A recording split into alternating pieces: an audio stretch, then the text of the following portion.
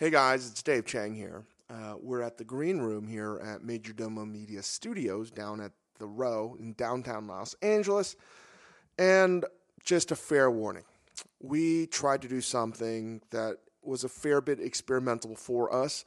We tried to record a podcast live in our kitchen when, number one, we aren't fully set up. Our soundproofing is not exactly where it needs to be. In fact, doesn't quite exist at all.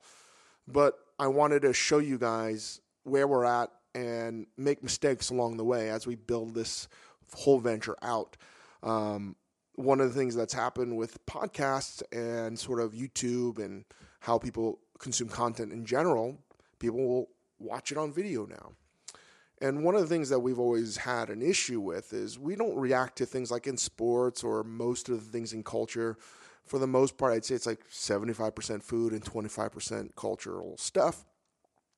But what we've been missing is a visual element to be able to converse, to be able to react to something that's happening, to talk about mundane things, the things in cooking and just daily life that normally get edited out. So we wanted to go ahead and see if we could try this. Oftentimes, you'll find that Chris and I are talking about something that may not make any sense to you because you don't have a visual element. And that's on us. Fully apologize for that because we're trying to make this podcast live in the kitchen. Want to have it where we're set up, where we're talking and we're interacting with food and things, simultaneously having guests, etc. So this was a test for us. We wanted you to see that. And, don't worry. All your critiques and criticisms are going to be heard, but we just wanted to give you fair warning that today is a very experimental episode, but it gives you a sense of where we're going to take the podcast and a lot of the content that we're going to be making moving forward here at the Row. So, while not perfect, I'm excited about the possibilities and hope you enjoy.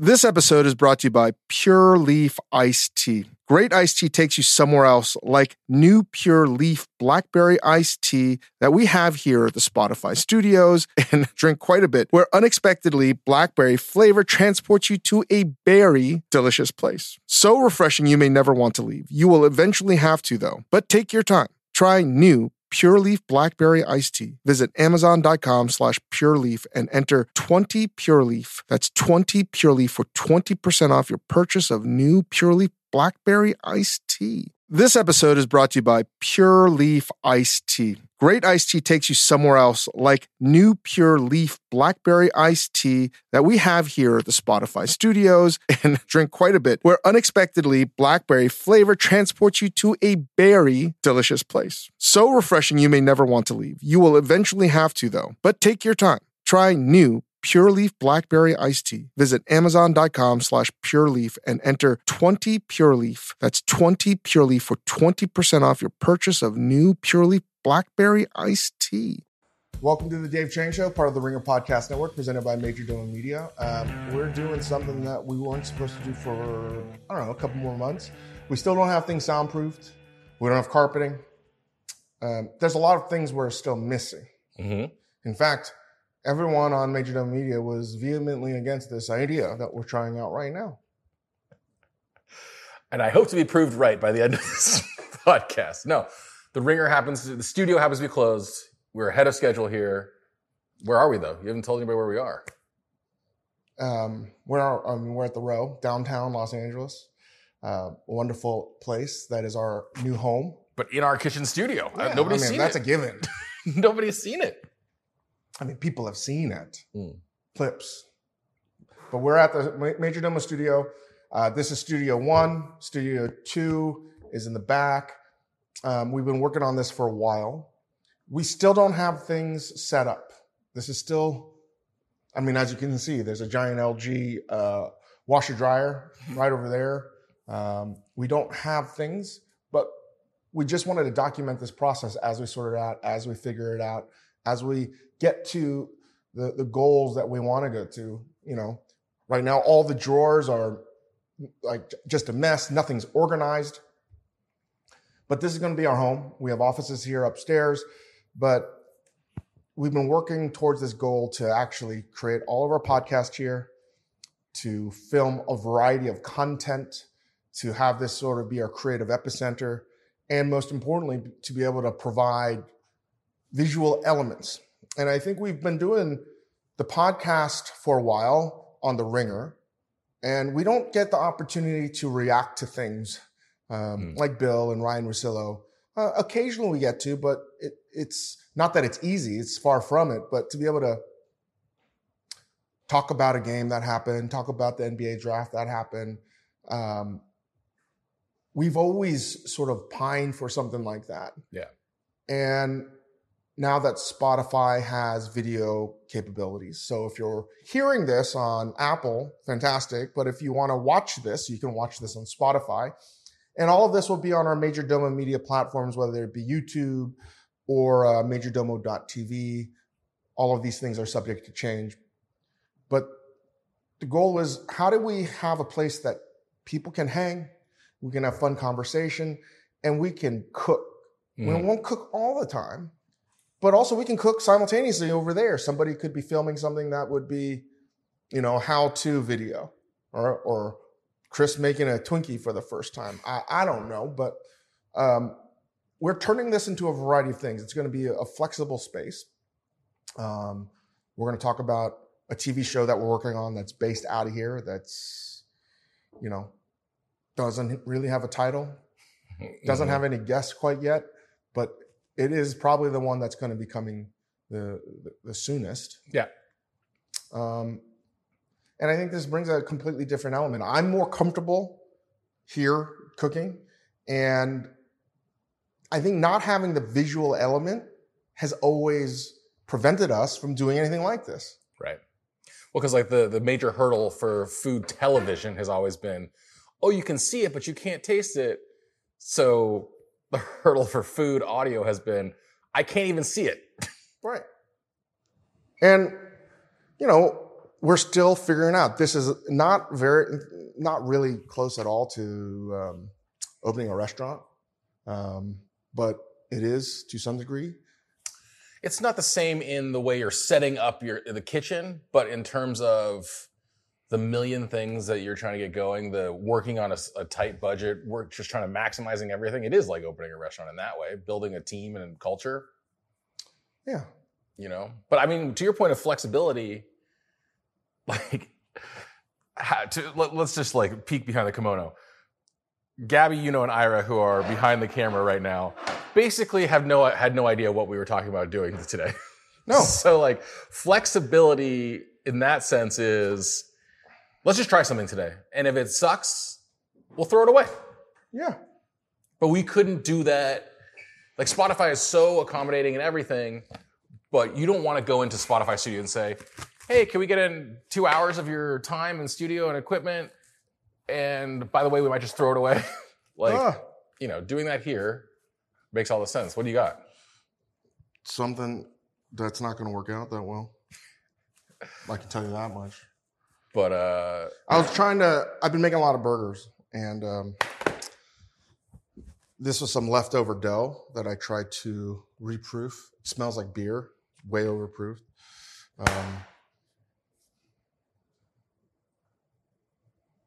So when we potentially have a Chris Bianco coming in today, they may or may not even know that they'll be part of a podcast, because it was hey, let's just talk.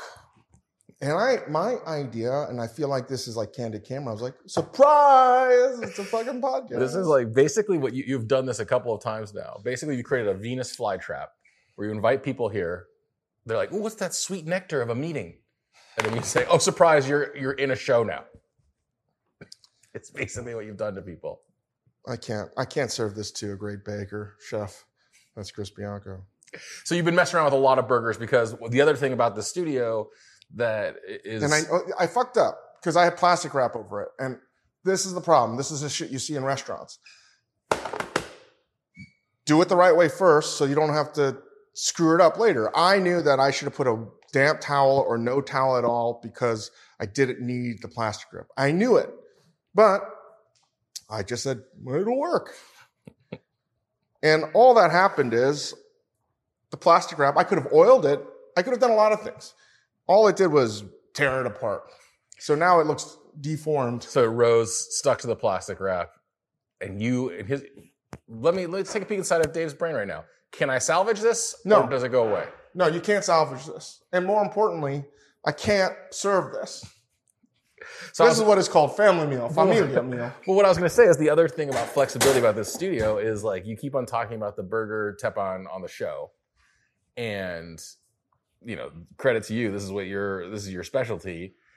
Why are we talking about it theoretically? Why don't I just start trying it here in the studio? So we've been eating a lot of burgers. Yeah. Unfortunately, this is burning now. The oil? Not having a fryer. So these are some of the things that professional kitchens are much better in. You might have a fryer that recirculates, that strains out a lot of the debris.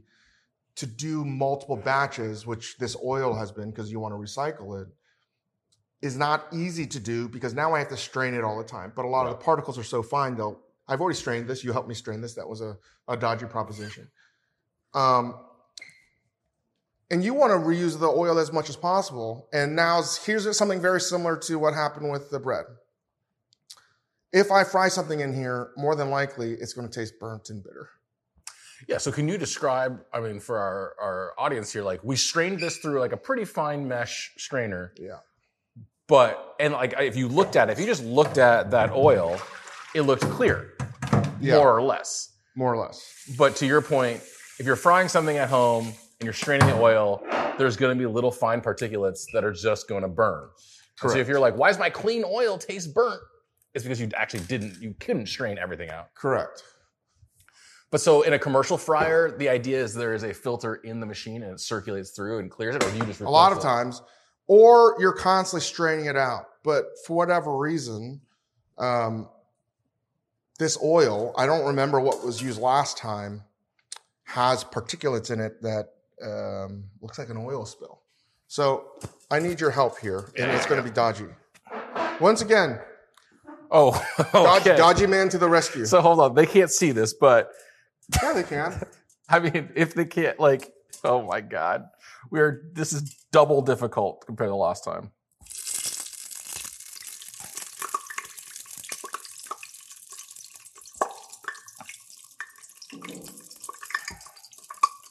It's not really working. It's catching a little bit. We need more power. Well, you want to just leave that? We can do it. So right here, this is where it's like Top Gun Maverick. This is what's relatable? This is Top Gun Maverick. Listen, you're telling me that we can't do that? Well, let me put this in relatable terms too. You open a bottle of wine and the last dregs have just like all of the particulate matter. And you're like, but I want to drink that. Do I drink it or do I pour it out? Listen, I think. All right, let's go. Life is a game of risk. There's so much more already it got through. Son of a bitch. All right. You win. Put it back in there. It's not going to work. Horrible idea. Run away. Let me run this away. By the way, okay, the logic was the one fine mesh strainer wasn't fine enough to catch all the particles. So let's place another one on top of it. But they were the same gauge fineness. What? Like our logic was the fine mesh strainer wasn't fine enough. So let's just put another one of the same gauge on top of it. What I was thinking was if the mesh is like this, right? And then by putting the other one like this, it makes the holes. Yes. If I had pressed them together firmly, probably my fault. It was not gonna. Okay. It was a good idea. All right. But now it's much less. There's much less burnt sludge in there. Agree that some sludge has exited the oil. Again, who are you guys? For a paying customer? Don't know. God damn it. I'm so pissed. This is where I get OCD. I'm not OCD outside of life, outside of the kitchen. Yeah. Right now, this is all that I'm fucking thinking about. I'm like, oh, fuck. I mean, I can see why that's hard for you to take. It's just out of reach. You have almost clean fryer oil, but it's not going to get any cleaner. This is unless you have cheesecloth. No. Coffee filter? No, because you can't do that hot. Anyway, good example. So much ado about nothing, and I think useful. I think so too. Which is one of the reasons why I don't like frying at home. Because if this was at home, I would have used like 90% less oil. Wait. But now that I'm not at home, I'm going to be like, well, I can actually put like 4 inches of oil. Wait, 100%, right? Because like the only kind of frying at home is shallow frying. Ain't nothing deep about frying at home. But you wanted a full submersion here. It's been a while since I fried anything. But what are you up to? So you've been, not only have you been working your burger game, you've been working the fries and onion rings game. Not only that, I used to make pomme soufflés like every day. Every day. For a long time. You can forget how to ride a bicycle. If you do, you know what I mean? Like, I literally made a great onion ring recipe yesterday, and I can't remember what the fuck I put in it. It was a good onion ring. It was a good onion ring, but I literally was like, did I put egg in it? So it's a combination of getting older, killing a lot of brain cells, and just sheer stupidity. But this is a good example of, if you don't practice something all the time, you're not going to do it. I haven't made pomme soufflé since 2008. Let me ask you. Pomme soufflé is so there's water in all vegetables, and if you slice a potato properly and you fry it 2 times, the water will steam out and steam will push. Like heating a piece of pita bread and watching it separate. It's a potato pocket. Pita potato. Action. Right. So the steam trapped is going to force the potato to basically swell into a balloon. Yeah, I can't remember. I was somewhere in France and I was having like a sandwich and I had hot pomme soufflés and I was just like, oh, this is so good. There is a company that makes pomme soufflés like chips and you can just fry them, but I've never used them. So I tried to make a pomme soufflé today. I promise you it's not going to work out. I can't remember. So, but with the process, you don't remember anything, but you blanch them in Something water. about the process. If I looked at a recipe, if I followed it if I saw it meticulously, even online, I could do it again. But I'm trying to do it from memory. You're trying to tap into intuition. the sense memory of doing it. I'm trying to tap into the force that is all around us. But really, I'm trying to tap into to do it all over again. And I really can't remember. I can't remember the thickness. Mm-hmm. I know it's somewhere there, but there's an exact thickness. I can't remember the starch content of the potato that I liked. I can't remember these things. So, but you like to. But the bigger point here is, I've noticed of you. This is always your obsession is to not. I mean, not just like eschewing recipes for the sake of eschewing them, or to be a badass. I think you're basically saying like, if I use that, it's the Google Maps thing all over again. If I start using that crutch, I'll never be able to not only tap back into it, but build a new sense memory around it. When you find your way to pomme soufflé again, it'll be ingrained. And then I'll be bored and I'll... But it'll be ingrained again. It'll be a neural pathway you have again. But to be honest, I never even talked to my shrink about any of this stuff. Why I like to fuck with things that are proven to already be accepted truth. I think part of it is my belief that there's another way, right? There's another way that challenges orthodoxy and the customary held beliefs that this is how you do it. Mm-hmm. We talk about a lot of foods that have been invented over the past 100+ years because someone was like, well, I'm going to fucking do it this way. There's a story of like, I think it was Jose or the early team at El Bulli, one of the most important restaurants in the world. They would just like throw watermelons and mayonnaise and all this other shit in a fryer. They knew what was going to happen. It was going to be an explosion. Right. But they did it anyway because it's the process of doing something and getting data yourself and then moving forward from that. The problem is if you don't document it religiously, and that is my weakness. Well, that's what I was going to. Then you forget. Well, I had two questions. One, and also I stopped cooking on the line a long time ago. Well, like one question.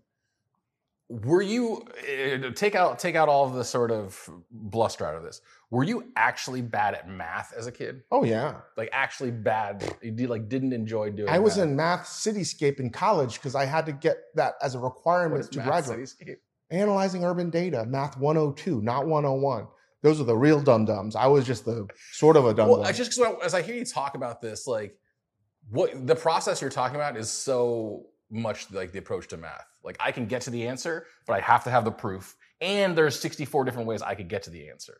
And half of like discovery in Where math were you like to be my defendant, to be my counsel with all my fucking math teachers? Well, but the reason why I asked was like I feel like maybe you were just bad at math, not because you were actually bad, but that you just weren't. I'm pretty bad. Okay. Yeah. So then the other question I have for you is, when you were in a professional kitchen, did you run into this problem of I don't remember how I did it yesterday? Because you didn't document? The thing is, like, you don't have the time. You know, like if you're a cook at a professional kitchen or just any kind of establishment that sells food, there's no time to, well, I'm going to do it this way. Your job is to do it exactly the way someone told you how to do it. But when you became a chef and you needed to communicate to other people how something was done, did you become meticulous about record keeping and recipe and ratio and stuff? Yes. And it really is a Achilles heel of mine to just not write anything down. Right. That's why it's always helpful to have other people write something down. But the reason I can't do it, and I've tried, is if I have to stop and recollect my thoughts and figure out what the hell I'm doing, then I lose my ability to do what I'm doing. Mm-hmm. Mm-hmm. Does that make sense? Yeah. I have to sort of be in this fugue state of total, like, I don't know what the fuck's going on. Yeah. I don't think that's uncommon, but I think that you have an especially acute case of this. I can't, if I have to be there, and if I have to stop, I can do it, but if I have to really stop and to be meticulous, like I'm doing this step, this step, this step, this step, it's like, oh, I was about to say something. It's like when you're talking to somebody and it's, you know, a detailed story, and then you go off tangent and you're like, hey, yeah, you know, but that led me to talk about this. Or I interrupt you to be like, wait, what color was the car again? And then you're like, I don't know what the fuck I was talking about anymore. It's very similar, but I do not have the ability to return to the original point. Yeah. Which is like, but to the point today of just like, God, what was in there? It's like the most frustrating thing is losing track and then also not remembering what you had done. I mean, we have a photo of the onion ring, I'm sure, but the reason why I was thinking I put an egg in it is because it felt so dense but light, and I was like, did I put an egg? I don't know. Maybe I did. I literally have no idea. But there's no world in which you're just gonna get back to the answer on this thing. Just like I can tell you certain things that have happened that I love. Why, like, just working though. So I'm trying to make onion rings, right? Because one of my goals is when we start hosting some, it's not really a dinner, but something where we're going to film, it's really trying to expand on this burger teppanyaki thing. So right now I'm trying to calculate if I serve onion rings, and one of the things I want to do as an onion ring, and besides finding the best recipe for me, because there's a ton of recipes, which is why I don't like looking at recipes to start. I want to develop my point of view and then see how to improve it. So I took a white onion and a red onion, and I clearly took the center cuts. And I'm like, oh, I can be actually pretty careless with the cutting of my onions. Careless with the cuts in what way? Careless is like, I'm not going to cut this, but I cut that, I peel it off. But now it's like, I don't need that top half. All I need are the two center juicy bits right here, the soigné bits here and here, right? Mm-hmm, from the center of the equator. So I'm like, oh, the reason why this is much ado about nothing, the tops, you know, the north and south poles of the onion, I can now use for hamburgers. And it's these little victories where I'm like, that actually made my day. Mm-hmm. I'm like, oh yeah. Mm-hmm. What may seem ridiculous of me, like just almost being careless with the onion, I can be because it's going to be used somewhere else. Because now I don't have to get another onion, and just chomp it. I see. Because grilled onions and hamburgers are delicious. And more than that, you don't have you have consistently good onion rings, whereas you don't have like some that are shitty from the North and South Pole and some that are better from the center. Correct. You only have Soigné onion rings. Correct. Without wasting the onion. So when you started pursuing, can we talk about onion rings for a second? Yeah. I know you like both kinds, the breaded and the battered, but you never thought to pursue the batter or the breaded ones. Yeah. Because that doesn't exist in the universe. I'm not like people are flat earthers or anti-vaxxers. I do not believe. I thought you were. I do not believe breaded onions exist. You hate the breaded. Well, here's another thing. Maybe I did like it, but I can't remember.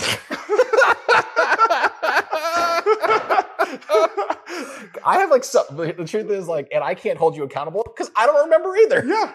But I thought you liked both kinds because I'm anti-breaded onion rings. You know what's hilarious is it looks like I'm making focaccia in there.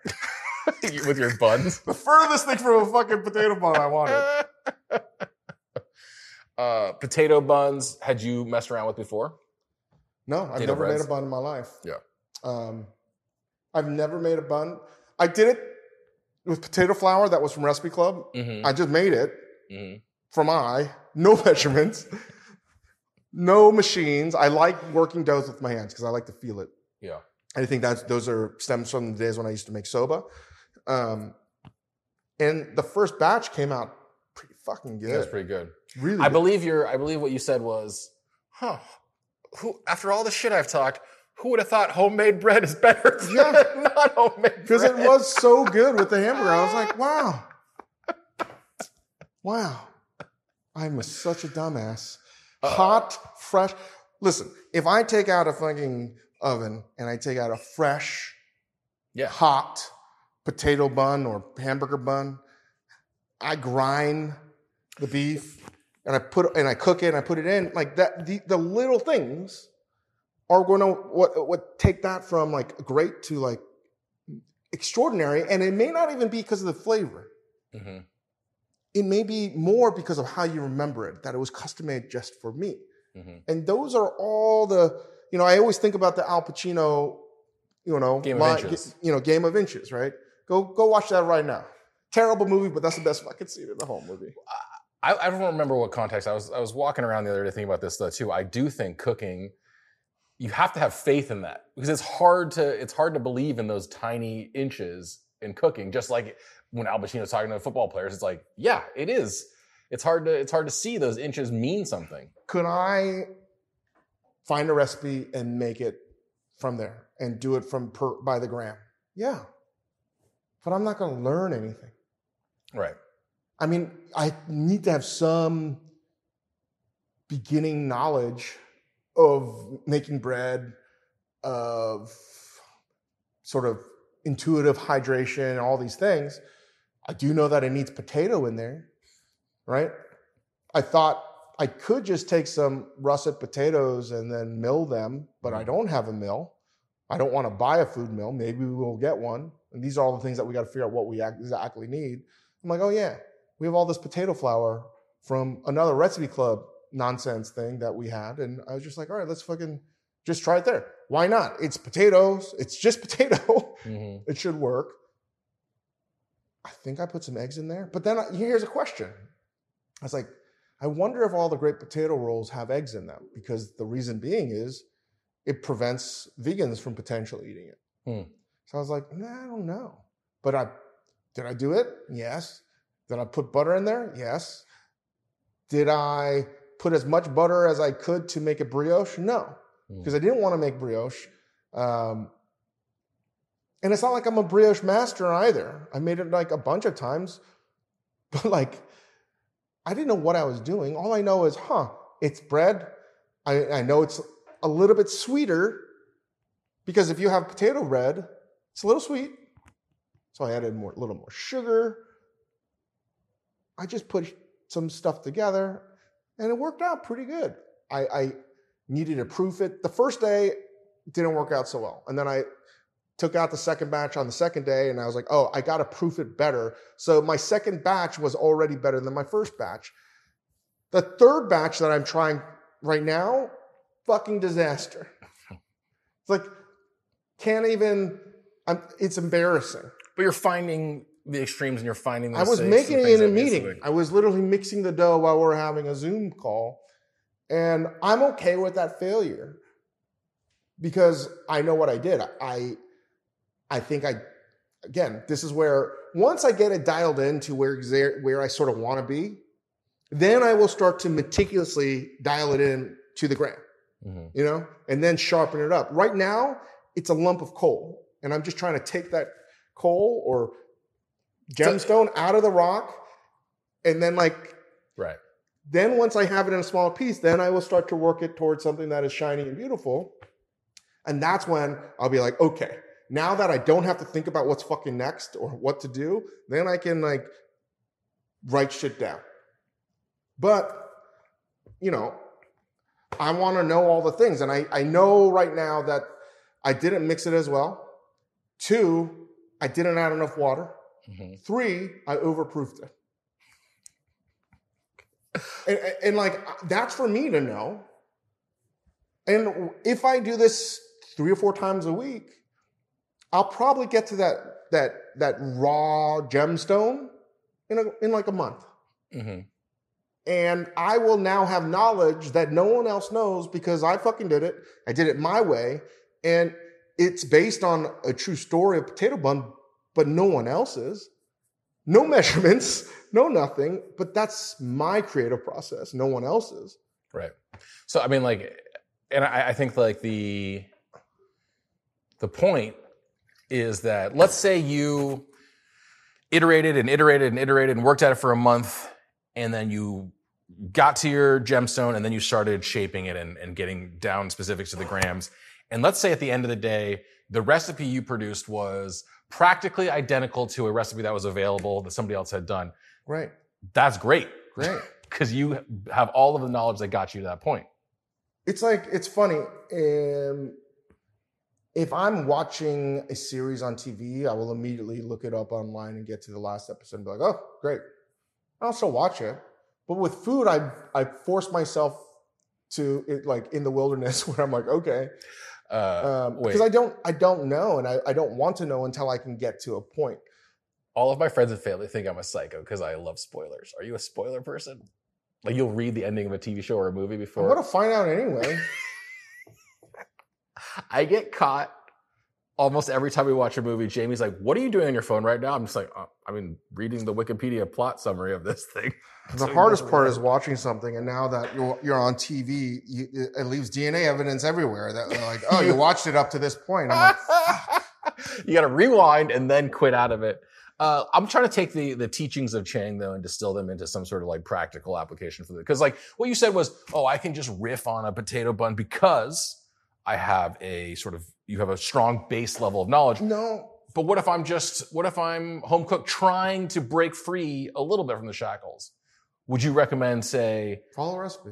Well, what if I said, read the recipe one time and then don't look at it again? Well, I think you have to understand how bread works to some degree. Like if you don't know why, honestly, if you don't know what a sourdough starter does, if you don't know what yeast does, then you shouldn't be making bread without a recipe.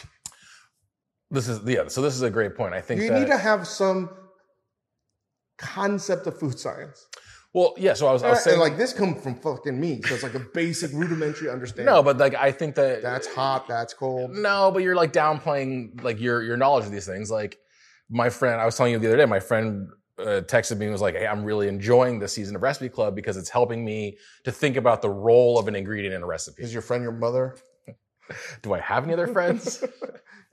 But like the role of an ingredient in a recipe rather than just, well, you put baking powder in there because it says to do that. Like, what is it doing?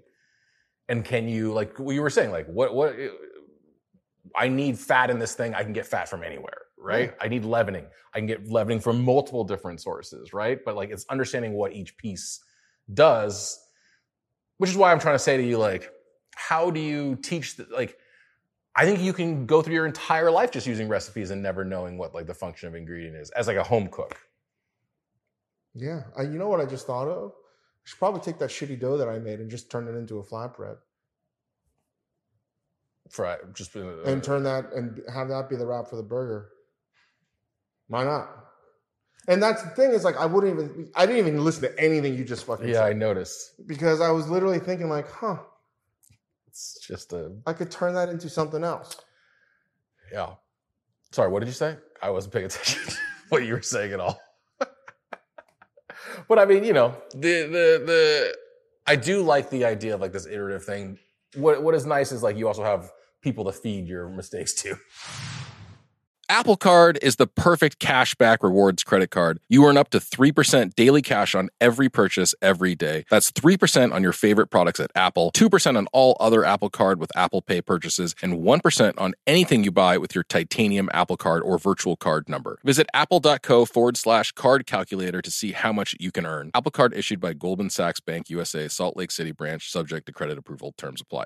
This episode is brought to you by Vital Farms. No matter how you like your eggs scrambled, over easy, or sunny side up, the people at Vital Farms believe in one thing: keeping it bullshit free. That's why their pasture-raised eggs come from hens who each have over 108 square feet of space to roam and forage all year round. So you can spend less time questioning your food and more time enjoying it. Look for Vital Farms in your grocery store and learn more at vitalfarms.com. Vital Farms, keeping it bullshit free. This episode is brought to you by Jiffy Lube.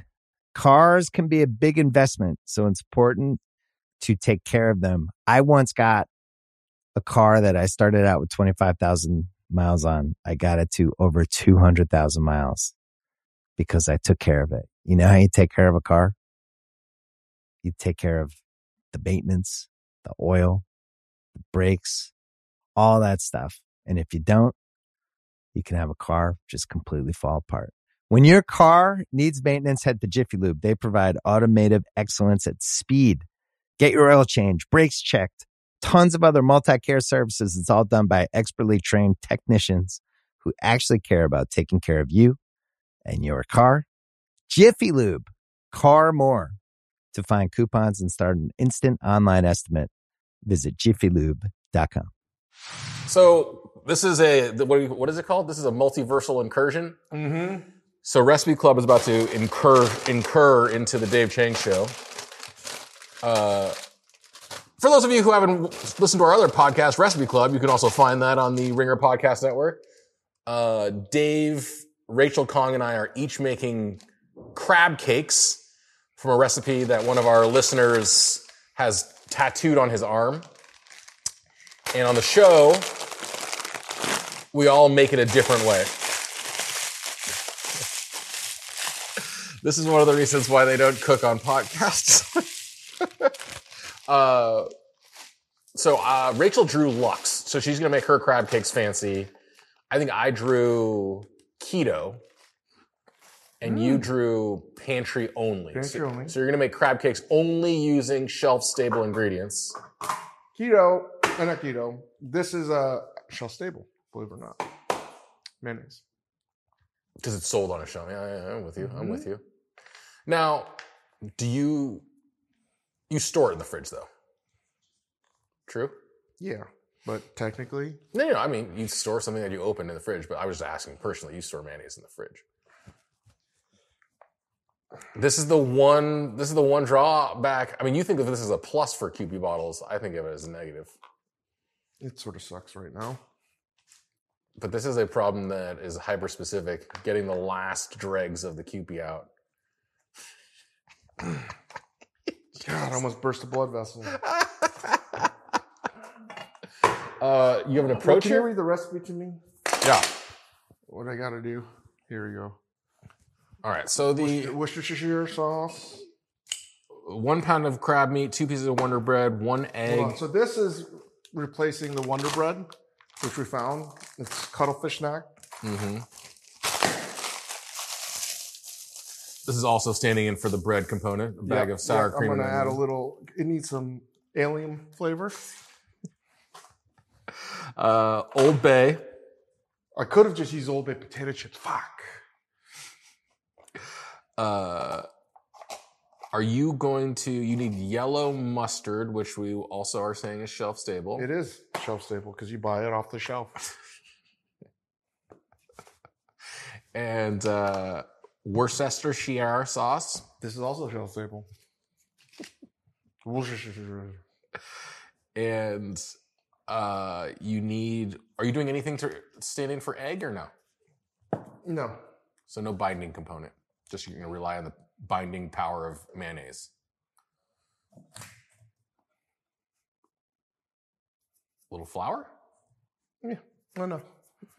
Technically not even just flour. Technically Onion ring ring batter powder. mix.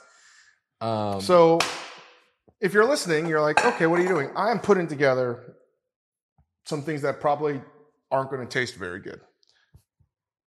Right? In what way? So far everything looks tasty. I don't think it's something I want to eat. Oh, that's a different question. Yeah. By the way, this is my favorite can opener, and it is a Genji, excuse me.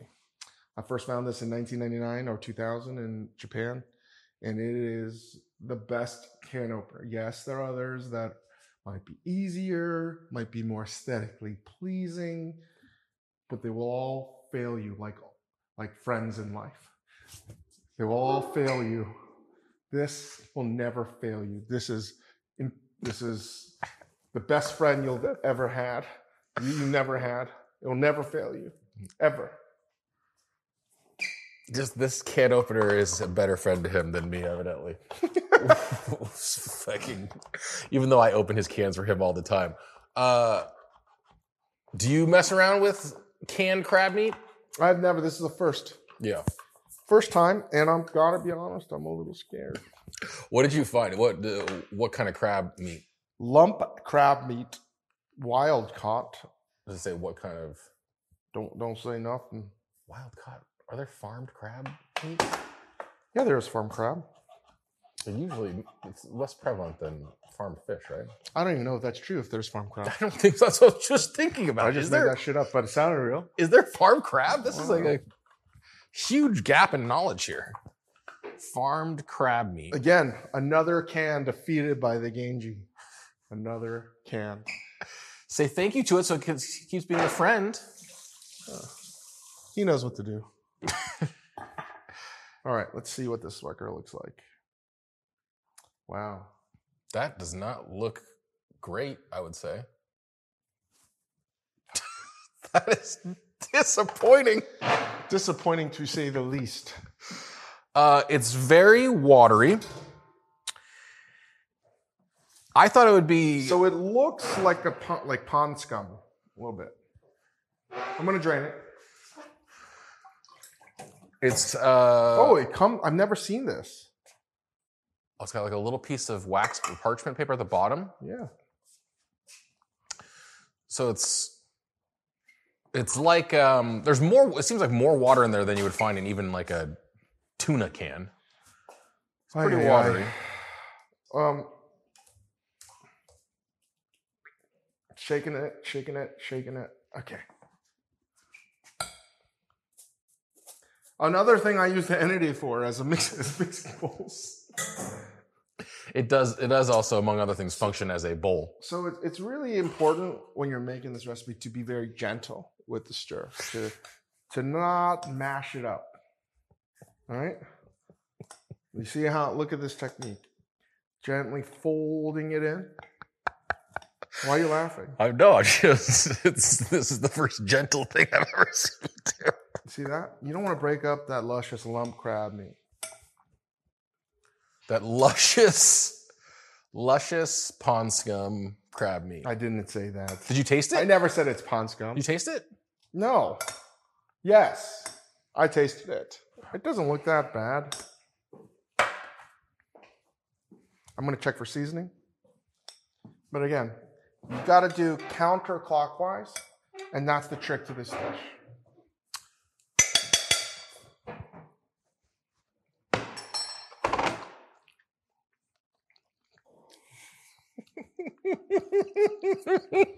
Wow.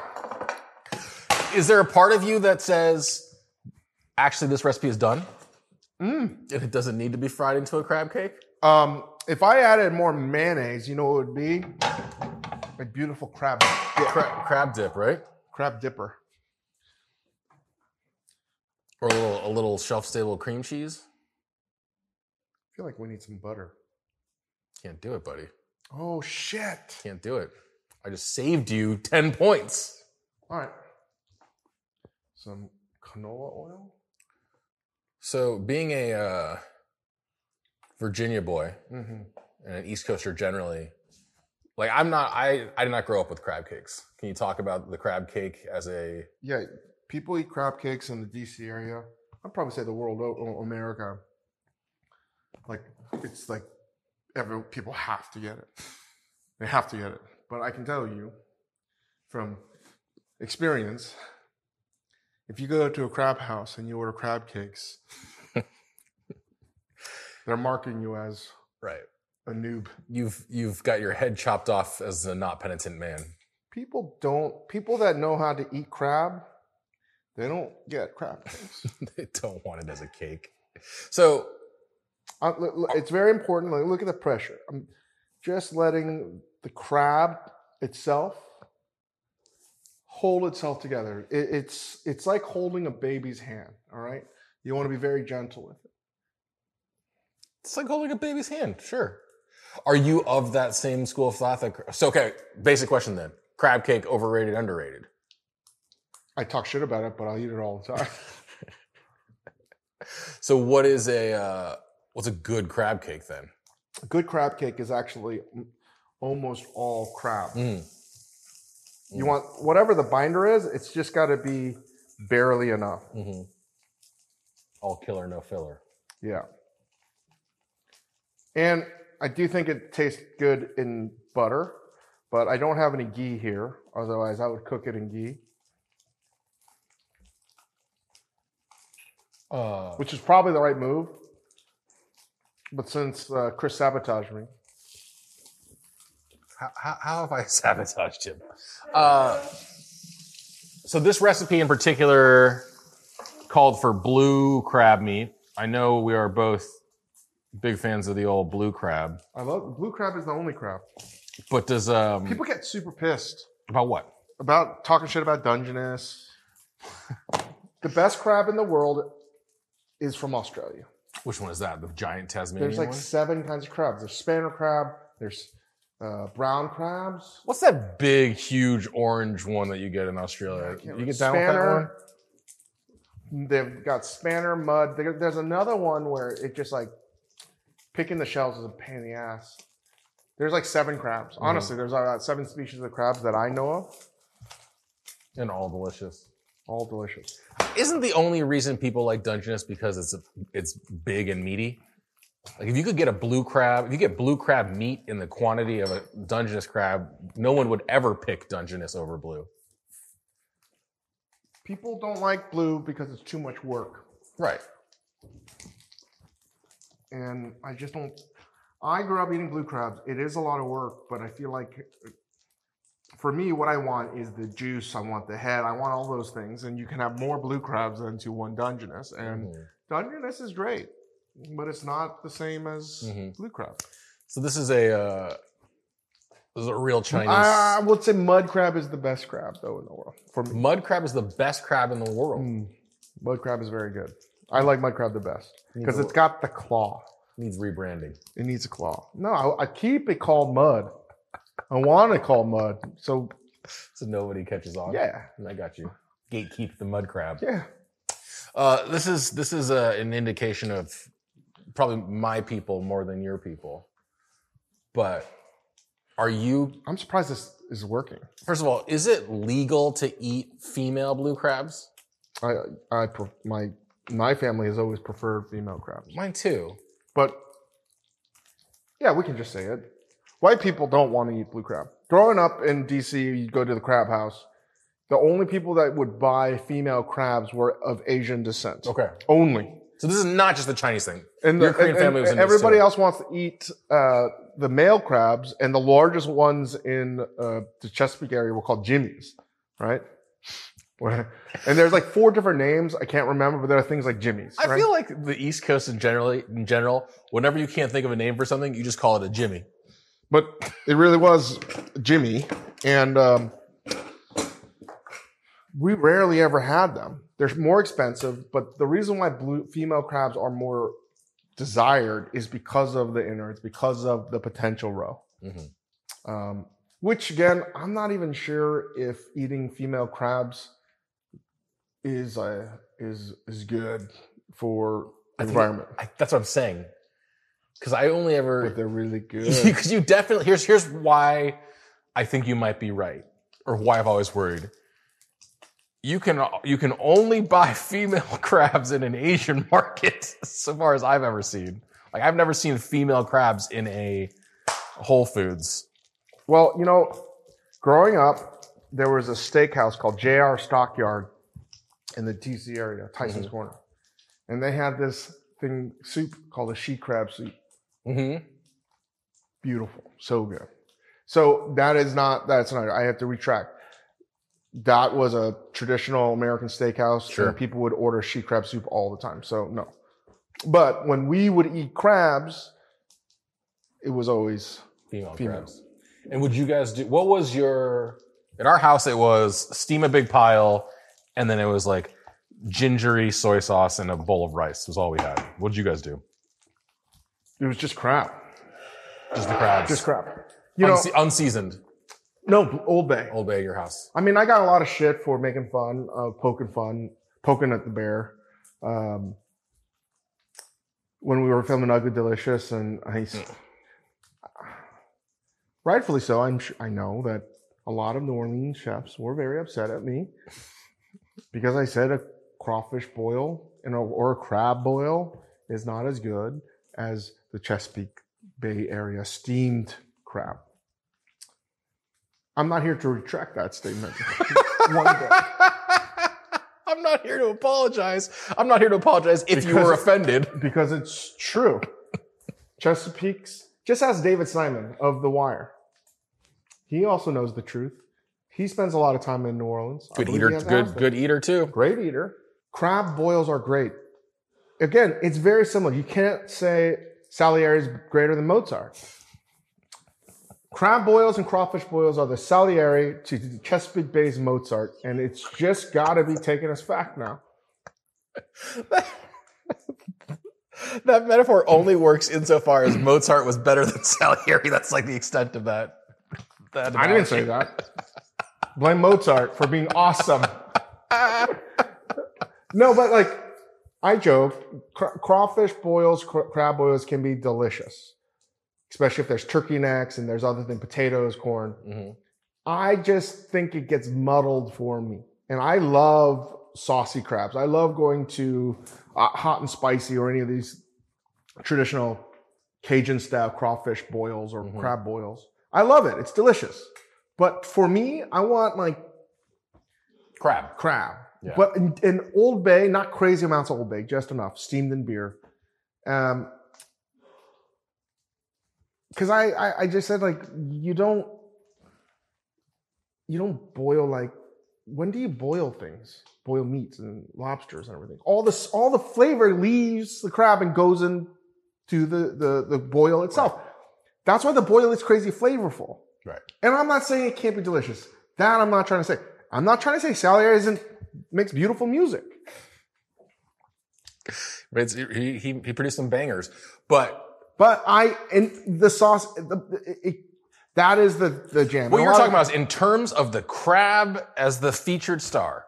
If the crab is your concern, steamed is always going to be better than boiled. No, the specific way that, they do it in the Chesapeake Bay area. All you have to do is watch Wedding Crashers. It's like, blue crabs and football that's and what beer. We do. Yeah, crab, that's what they do. I think it's crab cakes specifically. Fuck. You're right. It is holding together pretty well. This is going to work out. This one's letting me down. Whoever made this is an asshole. Motherfucking asshole. I saw in that pan, you tried to reform it with the smash. The smash crab cake. That's going to be the new trend. This recipe has no sauce. And why would you get that tattooed then? I don't know. This is mom's recipe or something. what's the appropriate sauce here? We also just ran out of mayonnaise. I think for crab cake, it's always a tartar sauce. Tartar. Was that another one of those words that you were like, I'm about to pronounce it, and I'm not sure where it's coming? Tartar. A tata sauce? Tartar. But a mayonnaise-y something or other. Or it's in a sandwich of some sort. Did you save a little mayonnaise from your burger making over there, maybe? I didn't. Oh. I don't need it. It's going to be delicious in and of itself. So the pantry-only application here, I mean, we're going to see what the crab is like, but... I'll tell you right now, the crab's good. I think this is done.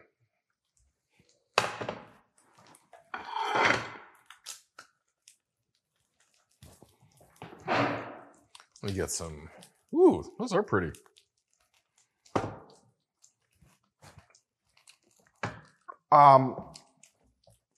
Gotta say, it's pretty fucking delicious. I think you're going to be surprised. No, this might be more delicious than anything that's made. How much of that has to do with crumbled up chips, if anything? I don't know, but it's delicious. Try it. Here.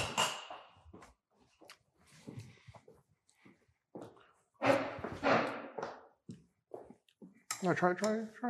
Okay. I thought you were going to take a beauty shot of it. Watch this. Get a close up of this fucking face. Look at this. What? I know. I'm telling you right now. It's legit delicious. Well, that's exceptional. I know. It's really good. It's like creamy. It's like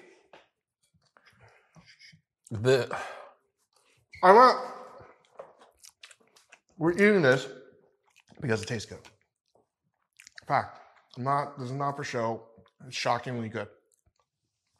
You would have no idea this is a canned crab.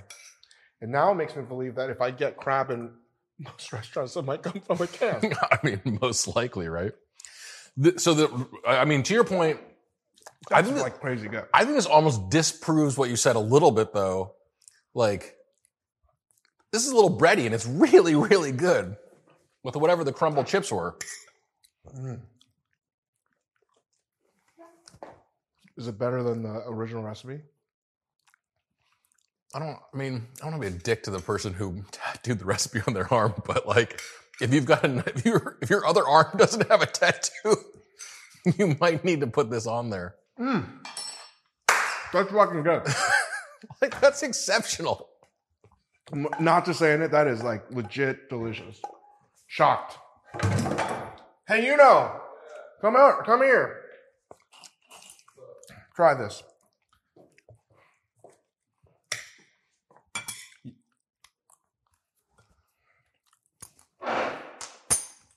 Oh shit. Right? That's nice. That's pretty good. If you won't pat me on my back, I will just like, Very nice. Dude, can you believe that? That's the pantry only one? Yeah. Oh, shit. Get out of here, OJ. Isotoner motherfucker over here, dude. Ridiculous. That's no joke. That's like seriously good. And I have no idea what the fuck I put in there. I don't think you deviated very much. That's legit. Yeah, I deviated quite a bit. You guys want to try? But seasoning-wise, like, that's really delicious. Like, I'm like... Cuttlefish cracker, pretty amazing. I mean... I wish I had my phone and filmed it because I could go viral on TikTok. In butter, even better. That's like really fucking good. When you make something and you expect it to be total crap. Yeah. And I should have tasted the crab beforehand because now it's heavily seasoned and flavored. I'm a little bit shocked, but also not shocked. Canned seafood. Yeah. Actually, the best way to preserve food. You didn't taste a little. I mean, you tasted it when it was raw. I mean, I remember when it was before it was cooked. I mean, I think that I don't know if this is. I don't know if the deliciousness of that has anything to do with the crab meat, though. We'll never know. But that doesn't. To your point, that doesn't taste. Like crab wise, It tastes fresh, like fresh. I was gonna say, it doesn't taste different from what I would get at a restaurant. It tastes like a restaurant. It tastes like it's a 9 out of 10. It tastes like a really well done crab cake you would get in a restaurant. Yeah. You know? Yeah. I mean, I'm not gonna run out to buy canned crab, but that's like for what that is, 9 out of 10 for sure. That's tasty. All right. What do you think of this little experiment that happened today? I think this is very savory, this crab cake. It's almost like there's a ton of MSG in it. Wow. You don't say. They put MSG in snacks? You don't say. Things that are delicious have MSG in them? What do I think about this? I think this is the whole reason we made the studio. We started Major Domo Media. I moved my family down here. You did? I've been commuting. I don't know if you know. I've just been flying private back and forth to the Bay Area. I think this is the whole reason for the season, man. Getting to experiment, mess around. I mean, we didn't even get to making the burgers. But, you know, just talking about onions, that to me was the real game breaker to me. Having something to react to is going to be fun. Yeah. I hope people can see it. I hope they can. This is probably really rough for an audio, so apologies. I can hear our Discord community complaining right now. Yeah, but you know, like we only keep experimenting because we want to make things better. Like people are. We do? Oh, I thought this is an art house project. So I'm happy with it. How do you feel? I'm beginning to see things. I think I'm trying to figure out, listen, let me back up. We're still trying to get the cameras. We're still trying to get the soundproofing. We still need to get organized. I'm also getting really irritated that equipment gets moved from here to the back kitchen and vice versa. I'm pretty certain that I'm 30 to 40% to blame for that myself. I mean, yeah. But, you know, like part of my brain is trying to figure out how we're going to do the show, like the main show that we're going to do from here. Mm-hmm. And it's effectively a restaurant that's never a restaurant, right? And people at work have seen me really, I think, struggle with the concept of it and what we're going to do with it. And I think for right now, we're back in a good place, but that's the problem. It's going to change tomorrow. This feeling is no different than opening up a restaurant to me to some degree, except that I know that I can control it way more than a restaurant. I don't have the staff per se, but the feeling of a dish, like I was talking to Mario Carbone about Rich before they opened up Teresi, and that was a long opening for that to happen. And it was just like, if you have too much time, you're going to think about it too much and you're going to waffle. You're going to be like, oh, that sucks. That's great. That sucks. That's great. That sucks. That's great. And I could really relate to what Rich was probably going through. And I know that feeling is with like anybody that's opening a restaurant. It's like, oh, I can't believe we're doing it. One day you feel like you're on top of the world. Next day you're like, oh man, like this food sucks. Mm-hmm. I can't believe we put this out there. And the next day you're like, oh, that was great. It's a real addiction and it's a real roller coaster ride of emotions before you actually launch something. And this is a little bit hard for me to wrap my head around because it's not a restaurant at all. It's TV, but it's not like TV that's been shot to my knowledge.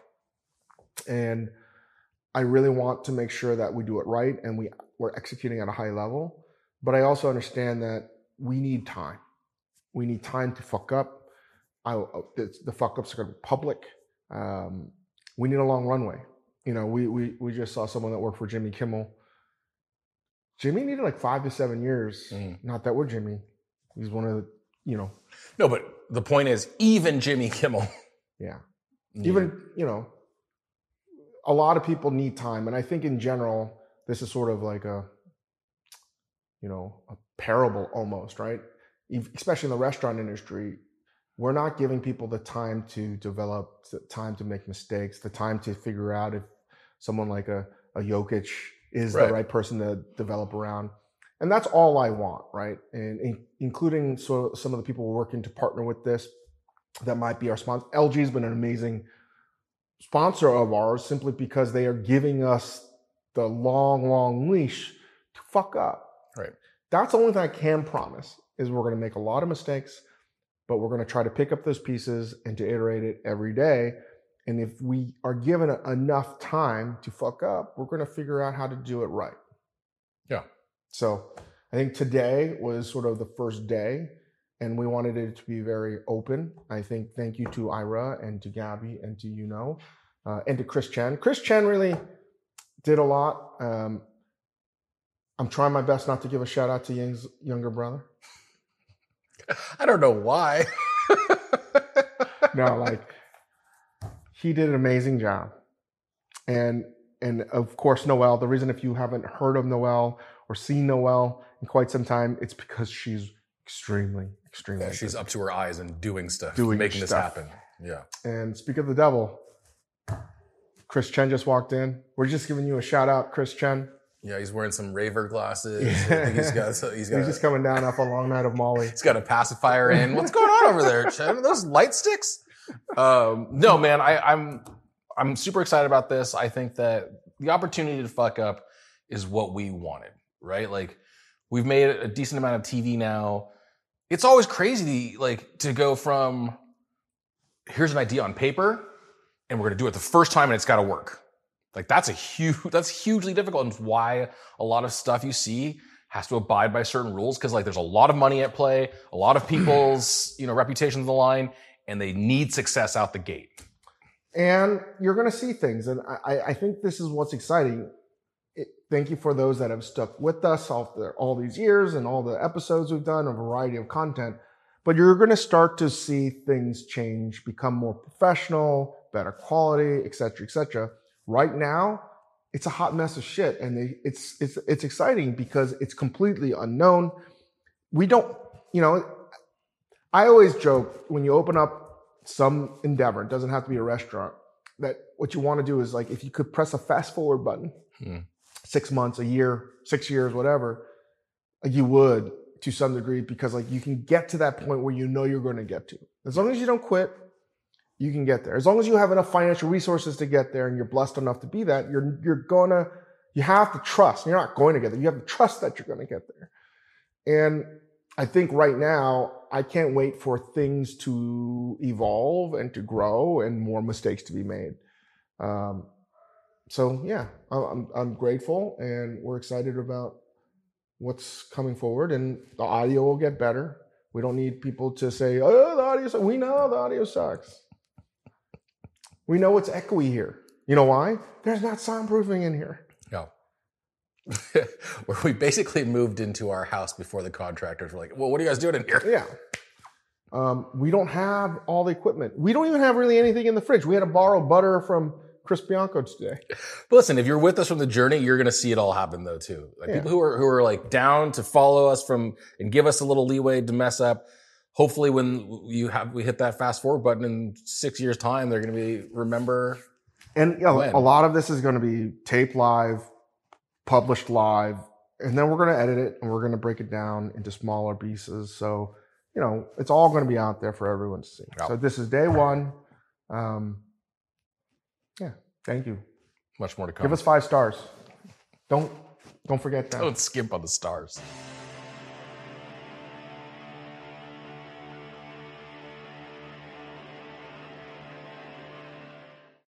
This episode is brought to you by 20th Century Studios' Kingdom of the Planet of the Apes. As a ruthless king builds his empire at the expense of the remaining human race, a young ape will fight for the future of apes and humans alike. Kingdom of the Planet of the Apes. Enter the kingdom in IMAX on May 10th and in theaters everywhere. Get tickets now.